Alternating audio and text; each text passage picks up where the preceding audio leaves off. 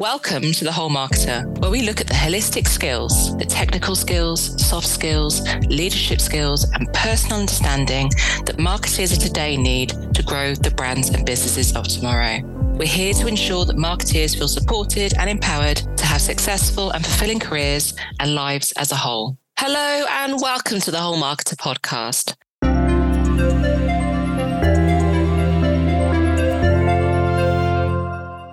Hello and welcome to the Whole Marketer podcast. Today's podcast is a technical skill. It's marketing effectiveness. And shortly we'll be joined by our guest, the incredible Dr Grace Kite. But before we are, let me tell you why I believe this to be so important. In this episode, we'll look at the vital skill marketeers of today and tomorrow need in order to be able to set, measure, and communicate effectiveness of our activities. I believe this to be a key part of marketers' roles today to ensure that we are standing in our power and leading the long-term commercial agenda. This means we need to take the reins of measuring effectiveness, the return on our marketing investment to demonstrate the value of our profession. We also need to be able to set the metrics that matter, or the KPIs, at strategic, tactical, and campaign level, and evaluate and demonstrate our effectiveness of these in the wider organisation. Demonstrating the effectiveness in the wider organisation is no mean feat, and we'll discuss that further in today's podcast. Today's guest is no other than Dr Grace Kite, founder of Magic Numbers and Magic Works. Grace is a business economist who's worked on hundreds of MMM projects, learning about how to get growth in different categories and coaching marketing people on how to put numbers to good use and tell stories that enable change. In 2010, Grace founded Magic Numbers, which does analytics and econometrics in a way that's human and down to earth, but always bang on and bang up to date. Grace is a columnist at Marketing Week and WARC, and a regular speaker on marketing effectiveness. She has a PhD in economics, 14 IPA Effectiveness Award winners, including the Grand Prix in 2022, and was the chair of technical judges in 2020 and 2022. Grace, welcome to the Whole Marketer podcast. I'm really pleased to be here. Thanks for having me. My absolute pleasure. So as always, we start with a big juicy question. And today's big juicy question is, what is marketing effectiveness to you? Really good one, and a favourite question of mine. My first answer would be that it's about selling more stuff. And in doing so, it's about growing businesses, creating livelihoods, and helping the economy to grow too. And for me, it's also about doing it in a way that isn't wasteful, that makes absolutely the most of every pound in the marketing budget. And there's another part to it as well, which people don't always think about. For me, it's about making life for businesses less risky. That's something that doesn't always get talked about enough in marketing. So in my first job after university, it was in insurance. And so I thought about risk a lot. And I think it's a really underappreciated aspect of what good marketing does for businesses, because it insulates you when times are uncertain, whether it's a pandemic or a weak economy, or something that's more personal to you, like your costs going up and you need to put your price up. There are other ways of growing businesses, but marketing, only marketing really, if it's effective, delivers growth with lower risk as well. And that's only if you've been doing good, effective marketing over years. So those are some of the things that are really important to me in effective marketing. And also really important to me because, as we were talking offline, marketing should be leading the commercial agenda. To lead the commercial agenda, as you said, we need to sell more stuff. We need to be able to deliver that commercial number, but also demonstrate to the business that we are investing effectively for every pound, euro, dollar that we spend, what we're getting in return, and reducing the risk of that investment for us and future marketeers that are going to go ahead and bring things to market, building that confidence as we go.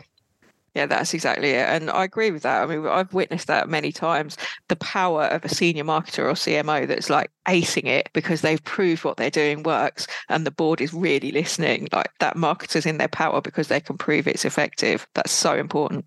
So marketers standing in their power, what skills do you believe they need to have to really be able to embrace the power of marketing effectiveness?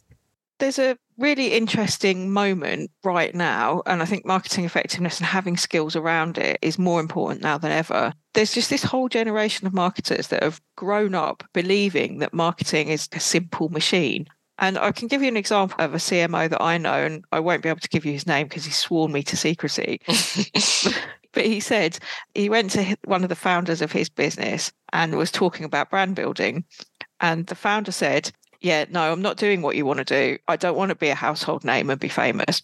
I just want to put £1 in and get £50 back. And, you can't blame him, can you? Wouldn't we all want to do that? And he has data and models and analysis, effectiveness analysis that tells him it's possible because it's all there in the Google dashboards. And that data of those dashboards look like it's the God's honest truth, like there's no sign of any risk in it. And so he's grown up in an era where he's been able to look at all of that and has this belief that it really is such a simple machine. Put money in, get money back. If it was that, we'd all just be sitting there all day just putting money in, getting money back. But actually, that school of thought comes from effectiveness analysis that's really fundamentally flawed. What's in the dashboard of the platforms is an analysis that only includes paid search advertising and sales. So it can't possibly find that anything other than that sales are caused by paid search advertising. So just to take a silly example, if you sell umbrellas on a rainy day, this is a set of analysis and a set of data that can only find that the search ad did it. It can't say that the rain mattered. So, the model that a lot of marketers have grown up with is kind of weak, and that analysis is wrong. The finding is really misleading because it ignores the fact that that simple machine can only work if there's already demand. And performance marketing typically isn't capable of creating demand because people just don't spend that much time with the ads and the experience isn't that rich. Potential customer doesn't hear any sound or see anything move. So I'm just a bit of text that you're either going to click on now or immediately forget. And so the simple machine relies on a much more complicated set of processes to feed it. And people often don't realize that. So there's a big education job that needs to happen for a lot of marketing people. And some of them are now really senior, but they need to learn the types of marketing that can build demand. And in doing so, feed the simple machine and start to insulate businesses from risk. And that means getting over a misunderstanding. And it's a misunderstanding that a lot of people have got. And that can be really hard to overcome, both in terms of individual people's own beliefs and also the organizational and career structures that have appeared around this misunderstanding. So people have goals, they make reports to bosses, and all of that's been built around this idea that there's this simple machine. And actually, it's not that simple. And people have started to see that, for example, when COVID happened, and in some industries, demand just disappeared overnight because you couldn't get to the shops, say. And that's undermined this simple machine working. And there's just a lot to learn around that. And I think that's where the skills really need to be improved across the whole of marketing. It feels to me almost like the digital dashboard has started something. Because I was thinking back historically before digital, when we were very much focused on sales uplift. So what was happening base rate sales before we did the activation, what was happening to base rate sales after we did the activation, and we'd measure the uplift during and the uplift post, pre and post. And then digital came into the fold, and then we were thinking, okay, so of that activity, how much of that has attributed to the sales? But actually what you're describing is an age of marketeer that have grown up with these digital dashboards where they can look at the investment that they're putting out there. And actually that is great that they've understanding that there is an ability to review and control and assess and adjust, but not really how they can educate themselves and others on the wider demand that needs to be generated across the board, across different channels to grow. Yeah, I think so. And do you know, I think the problem is just, wouldn't it be nice if it was that simple? And if it was, our jobs would be easy, and we could just do the things that seem to be the right thing in the dashboards, and the dashboards are really good at pointing that out to you. And that's just an easier thing cognitively for people and organizations to work with than, oh, there's this mass of people out there and we need to kind of change their minds so that in the future they might consider us or might be familiar with us. It's a little bit more amorphous and a bit harder to get your teeth into. And I think cognitively for people and the way that organizations work, it's difficult to actually handle the bigger task. But the bigger task is where you really win in marketing. And what do you see as the bigger task? I think that's about making yourself into a business that's familiar, that's well known, that will come to mind when people are in the zone to buy from a particular category. And people call that brand building. I find brand building a bit of a unsatisfactory term. Like a catch-all. Yeah, exactly. And people use that word brand to mean so many different things. And so for me, it's just tricky. I prefer demand building or even awareness building. But I think if you're out there getting to a point where you have one or two key things that your brand stands for, and you're getting those into people's minds in a way that makes them feel positive about you, that's where you have that lower risk in the future. And that's where your performance marketing's got a strong basis to work with, where you're feeding the simple machine really well. And you can do that by reaching anybody who could be potentially in the category. They don't have to be in the category right now. And that for me is the bigger task. That's where the bigger wins are, but it is a harder task. And it sounds to me, as you're describing, it feels very similar to kind of the Byron Sharp principles of going after everyone, being distinctive, remaining relevancy, top of mind, to really build those memory structures. Is that correct? Yeah, I think he's right about the Byron Sharp thing, is right about a lot of things, particularly if you're in a mature category. His way of thinking is completely right. It is a bit different if you're a younger brand or if you're in a younger category. Targeting the right people will get you as much growth as you need if you're smaller. And if you're in a younger category, it is more about making the case of why this product is worth having. And that's quite different to washing powder or something where everybody knows why it's worth having, so there's a more of an informative job to do. But yeah, those are all the bigger tasks. And once you get all of that straight, your performance marketing works really, really well. But if you don't have all of that straight, your performance marketing can only do so much. And that's the misunderstanding that some people have.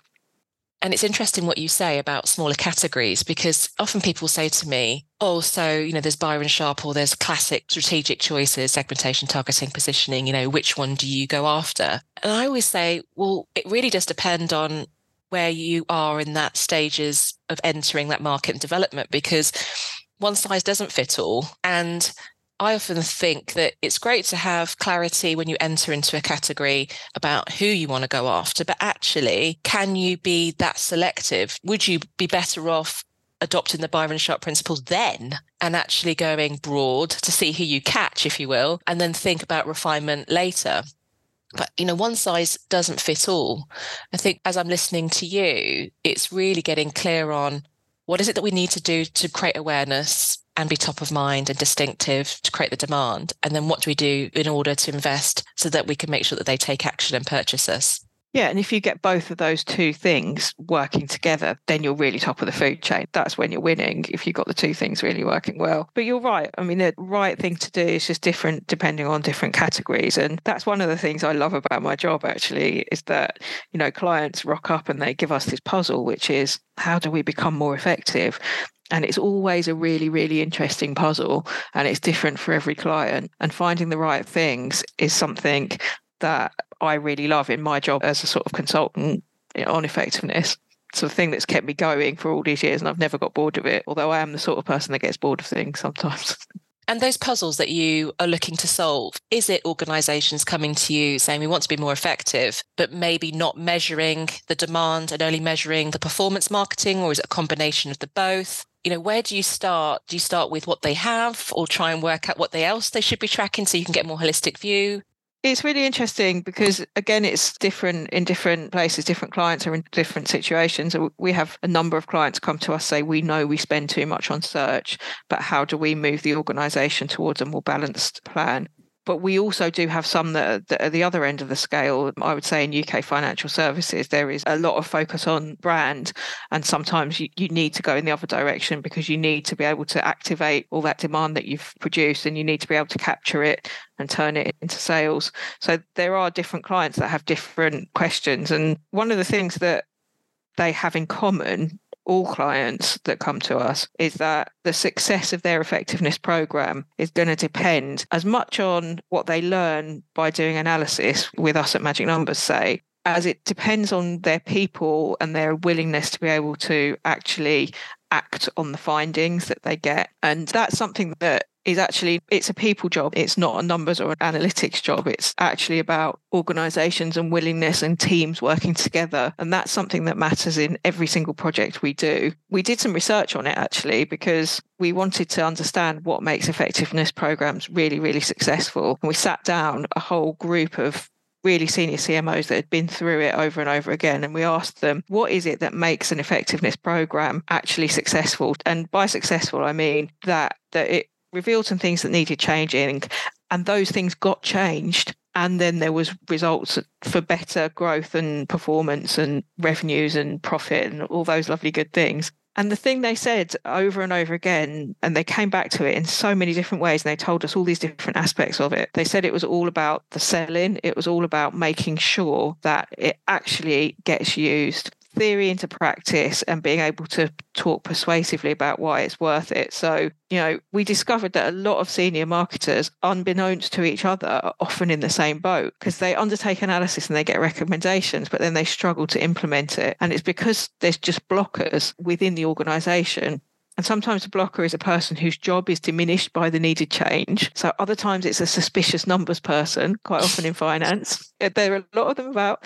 And sometimes it's just a coordination failure where the needed change involves two different departments that don't typically work together. So you just end up getting to a situation where the findings themselves, kind of the logical next step to do, and the proof of it isn't enough. You also need to do a people job around it. That's really fascinating because I work with a lot of marketeers, helping them build their long-term strategy. And obviously, as part of that, setting their KPIs on a strategic, tactical and campaign level. And I've seen the acknowledgement from those marketeers that they need to set that, and an acknowledgement that they have some of those data sources to track it. But if you go back after a period of time, have they commissioned those new data sources to be able to measure all the things that they need to measure? And to your point, are they measuring that frequently enough? Have they set up the forums to discuss those? Are they able to make those changes? So it's quite interesting to hear almost that tag team baton exchange of even someone like yourself that's reviewing all the work that's happening, how effective, changes that should be made. Even with the data, there's still that pushback culturally into making those changes come to life. Yeah, so this is the sort of thing that gets said. If the model's telling people that what they've done is great, then they go, yes, I'm a hero. Everything's brilliant. I don't need to change anything. But if it's the other way around, what happens is that suddenly there's a whole set of reasons why people won't change things. So if this model makes you look bad, you go, hang on, I don't believe the model. I don't understand it. And then maybe you pull out a piece of data that you've got that says something different and makes you look better and go, well, how comes this piece of data and this piece of data seem to say different things? How do we know which one's right? And that is where paralysis gets set in. That's where just effectiveness programs stop. And it's such a shame because quite often by that time, the research provider might have delivered their PowerPoint and be long gone. So there's no one at hand to resolve the contradiction between these different sources of research. So we did these interviews and we heard all these stories of these kinds of things happening. So one thing that we do at Magic Numbers with our effectiveness programs is make sure that we debrief differently to different people in different ways. And we do up to kind of 20 different discussions about what the research findings are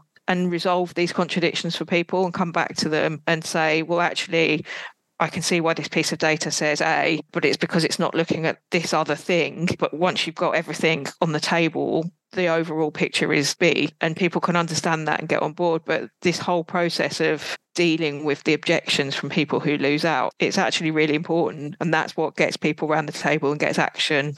Really fascinating. That has really made me think, and I'm sure many other listeners listening, that actually even with that data, even with the findings and what we need to do, different people may need different decks, if you will, different messages, different conversations to really face into those changes that need to happen. And it makes me think of a book that I read recently, What Got You Here Won't Get You There. And in that, it talks about change cultures and it talks about the reluctance of change in successful people. So actually, the more senior someone is, and if they've had success on that journey, the less reluctant they will be to make changes, to do something different, because it takes away from what they've done so far that's worked to then feel safe enough to change it and do something differently to get them to another place. So I feel like there's quite a lot of psychological drivers and, as you said, certainty, changes in role. Will this impact my role or my function or my responsibility? Really getting in the way of making changes to be more effective. Is that something that you see also?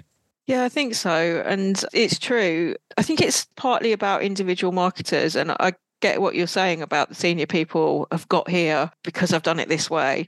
I think it is also about how different people within businesses work together as well. And Agree. That's the bit that, decision making in big businesses, particularly about something big like buying an advertising campaign, say a brand building campaign, the decision-making process for that, Gartner have this flow chart. It's so cool. I should send it to you afterwards, but they set out and did some research into how businesses make decisions like this. And they thought it was this sort of 4-step process where the problem would be identified, and then different providers would come in with a problem solution, and then the committee would get together, would choose from them, and then they'd choose one and off you go. Yeah. But when they actually mapped out the process, there were all these different steps where actually different committees would have to decide on different parts of it.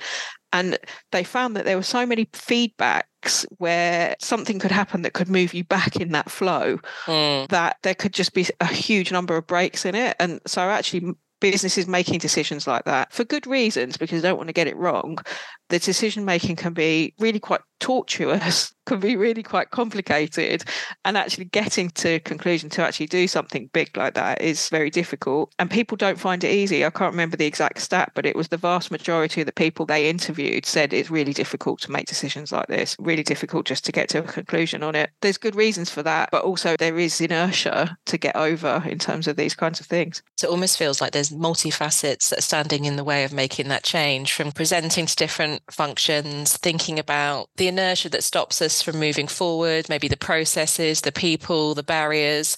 It's quite complicated actually to be able to make change. And I imagine even more so in much larger organizations as well. But I think it is doable, and I don't want it to sound like actually improving your marketing effectiveness is such a hard thing to do that you're never going to do it, because businesses do it, and I've seen it loads of times where this stuff is just so powerful, but it just does take more than a kind of expert that goes, I've got this technical whizzy tool that's going to solve it for you. And it is doable. It takes slightly different things. It takes slightly different things for different organizations, for different individuals and different humans involved. But the most important thing, everyone that's listening, keep going. Absolutely. Because if we don't change the dial on effectiveness, we can't own the long-term commercial agenda. And if we can't own the long-term commercial agenda, marketeers can't stand in their power. Right, I'm off my soapbox now. That's it, yeah. I'm off my soapbox. So we've talked about, setting that demand as well as the action at marketing activities, making sure they're effective, making sure that we can communicate the changes that need to happen, and, persisting through those changes in your organization, depending on the infrastructure that's there, the culture and so on, and the people involved. For marketeers that sat here listening, okay, great. So what do I need to be tracking? What are those long-term demand and short-term action measures, if you will? Where should I start? So in terms of metrics that people should use for long and short term and communicating them, I think this can be a bit tricky, because I'd like to be able to go to you, like, use this metric, use this metric, use this metric, use awareness and consideration, because they do track important things. Use something like share of brand search or click-through rate on your performance marketing to see what's happening in the online space. But it's very difficult to say use this specific metric, because the right ones to use are different for different businesses. But what you want to find, at least what we advise our clients to try to find, are metrics that fulfill 2 criteria. The first one is that they move when you do good marketing. So you know that when you've done good marketing in the past, these metrics move, and that gives you a reason to think that if you do marketing again and this metric moves, then it's probably good marketing. That's criteria number 1. Criteria number 2 is that when they do move these metrics, you get better business outcomes. So sales now, and with less risk, sales into the longer term future. So if you've got metrics that tick off both of those things, they move with good marketing and they're correlated with better business outcomes, then those are the types of metrics that you want. And we've looked at this. We've got a little product that does it called Metrics That Matter, where you do a bit of econometric modeling to find the right metrics. And what we found is that most businesses have 1 or 2 that are like this. Not a huge number of them, but just 1 or 2, maybe 3. What we suggest is that you find them and then you stick to those 1 or 2, and you don't let yourself be distracted by most other things. And then you double down on using them.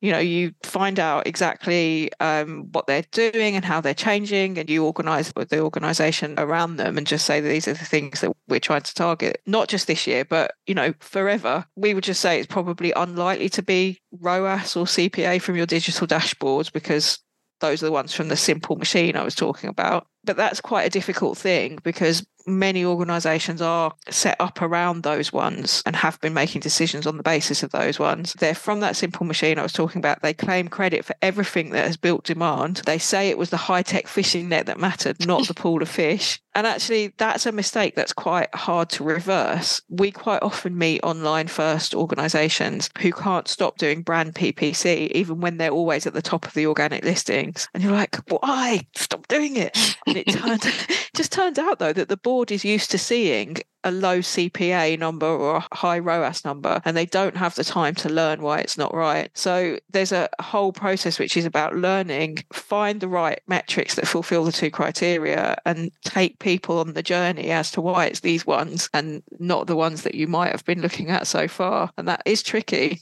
And that is really tricky. And I think what's really tricky, as you say, is communicating why they're important. Have you got any advice for the listeners on how to communicate which ones are important and why? I think it is really about the people themselves. So understanding what sort of ways of communication suit them. So some people, a case study is the best way to get to explain to them, because lots of people like stories. Stories work for all kinds of learning types. Visual learners picture the actors in the story in their minds, and verbal learners listen to the storyteller's words. So a story about another business that's done this way and seen great success is fantastic for some people. But there are other people who will want to be much more analytical about it. And you quite often find these people in finance, and they say things like, okay, I'm okay with trying it, but I want to try it and see that it works. And then I want a break point. And what's the evidence you're going to show me so that I'll know that it's working in 3 months' time? And so they need an analytical type of approach to getting them on board. But different people need different things.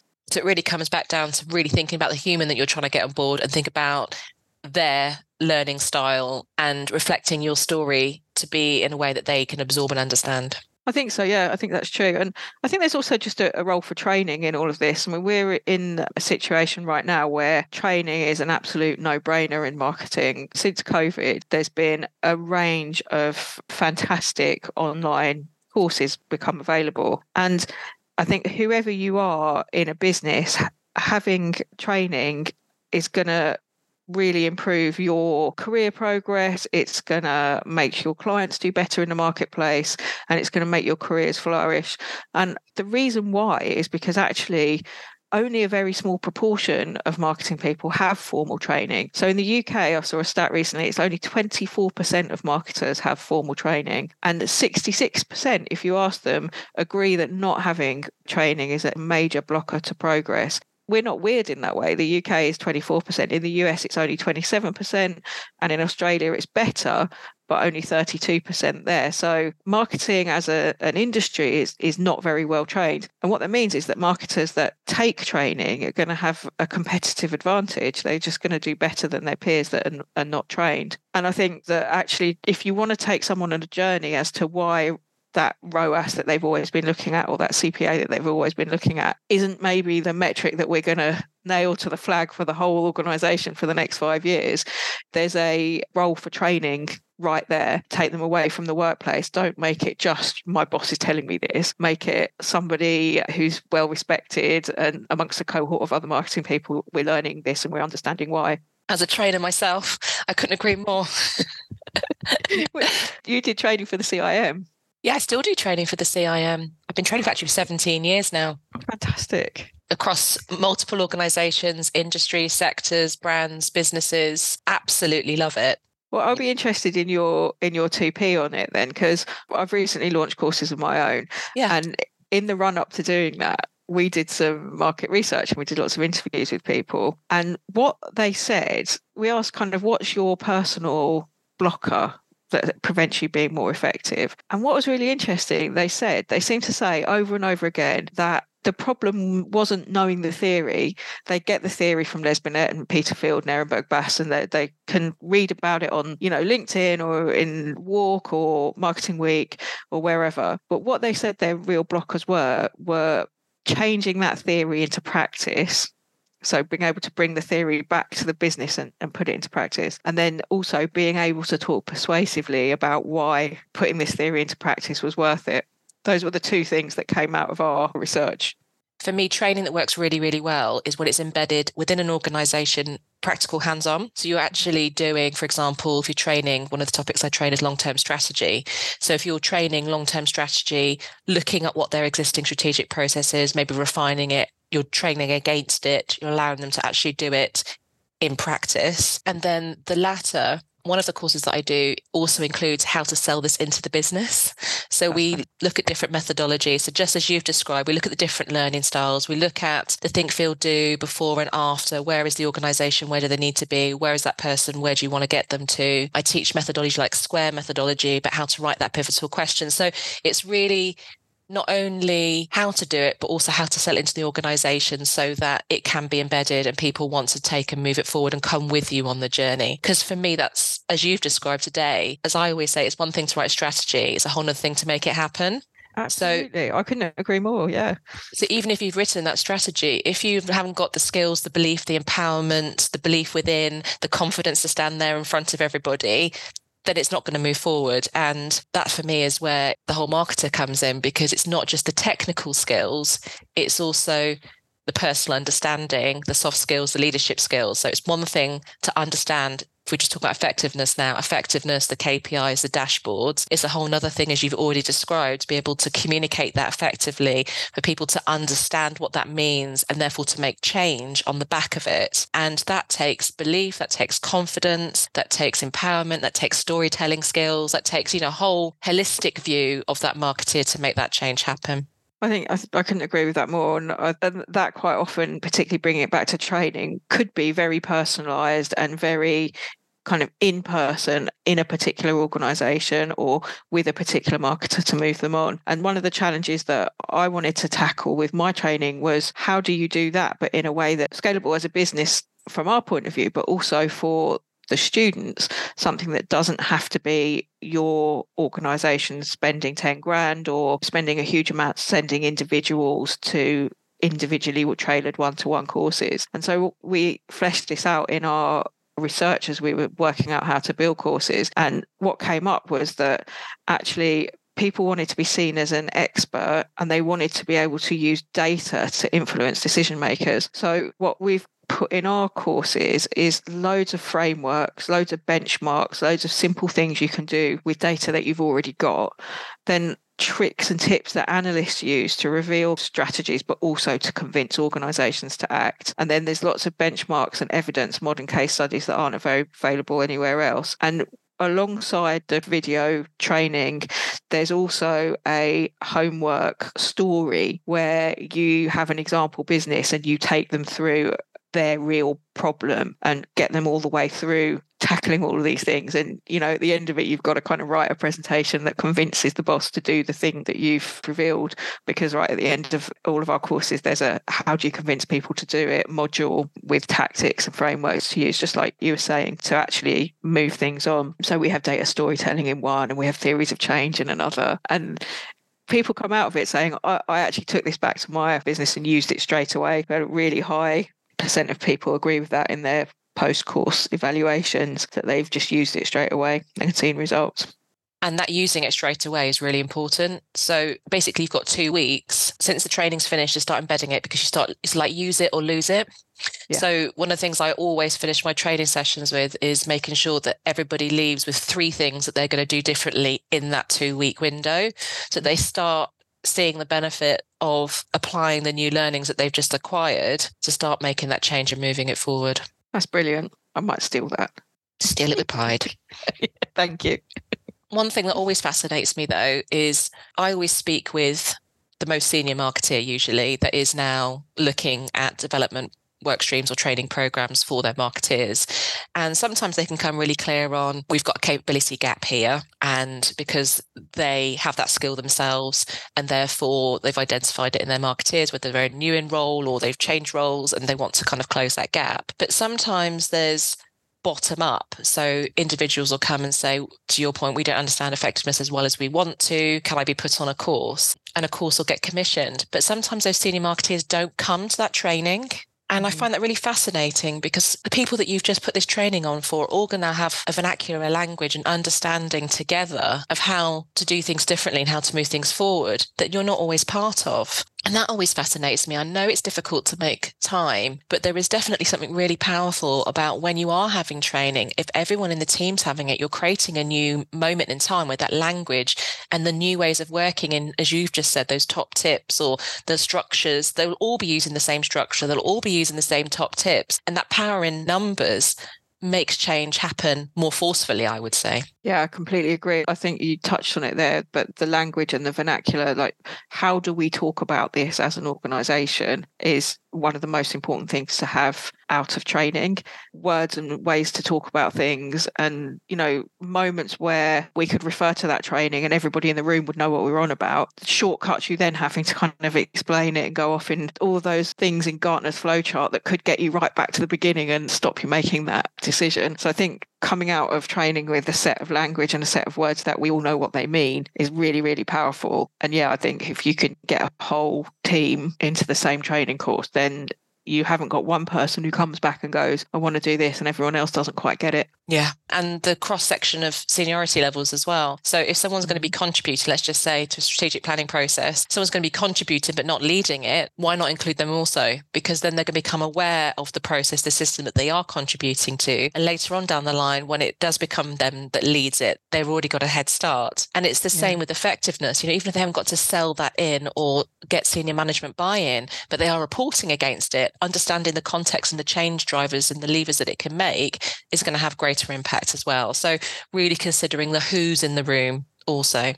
Yeah. And we see it in our client base. If the most senior person in the business is involved in this effectiveness program, then it's going to be much more successful. So we try to get the most senior person in marketing and sometimes in finance as well into our process right at the very beginning, because that's just going to make it much more powerful. And I think the same thing is true of the outcomes that can come from training. If you have really good people at the top who are in that room, then it just makes everyone go, right, yes, this really is that much more important. And it means that blockers can be lifted later if that person's in the process.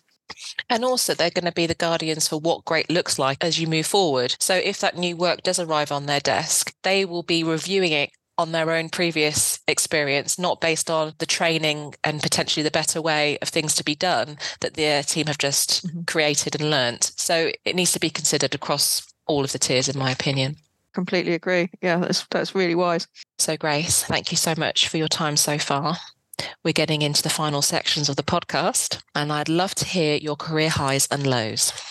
So I'm going to start with lows. Also, it's always better to end in with a high, isn't it? So lows, I thought about this while I was walking my dog this morning, and I actually got quite burnt out as a young analyst. I found out much later that it was because the business that I was working in was trying to grow, and they'd been selling projects at a low price, and people had to work long hours to make it work. And I was really gutted by that, because I thought I was really let down by the people who were running things at that time. But at the end of that job, as I was leaving, and I did leave in a bit of a huff, the people who are there that I worked with are still friends of mine, but I did leave cross. I had an exit interview with a brilliant person from HR, and I kind of ranted at her after finding out that it was going to be confidential. And I was much younger then. But she said to me, this stuck with me my whole career. She said to me, "You'll never let that happen again, will you?"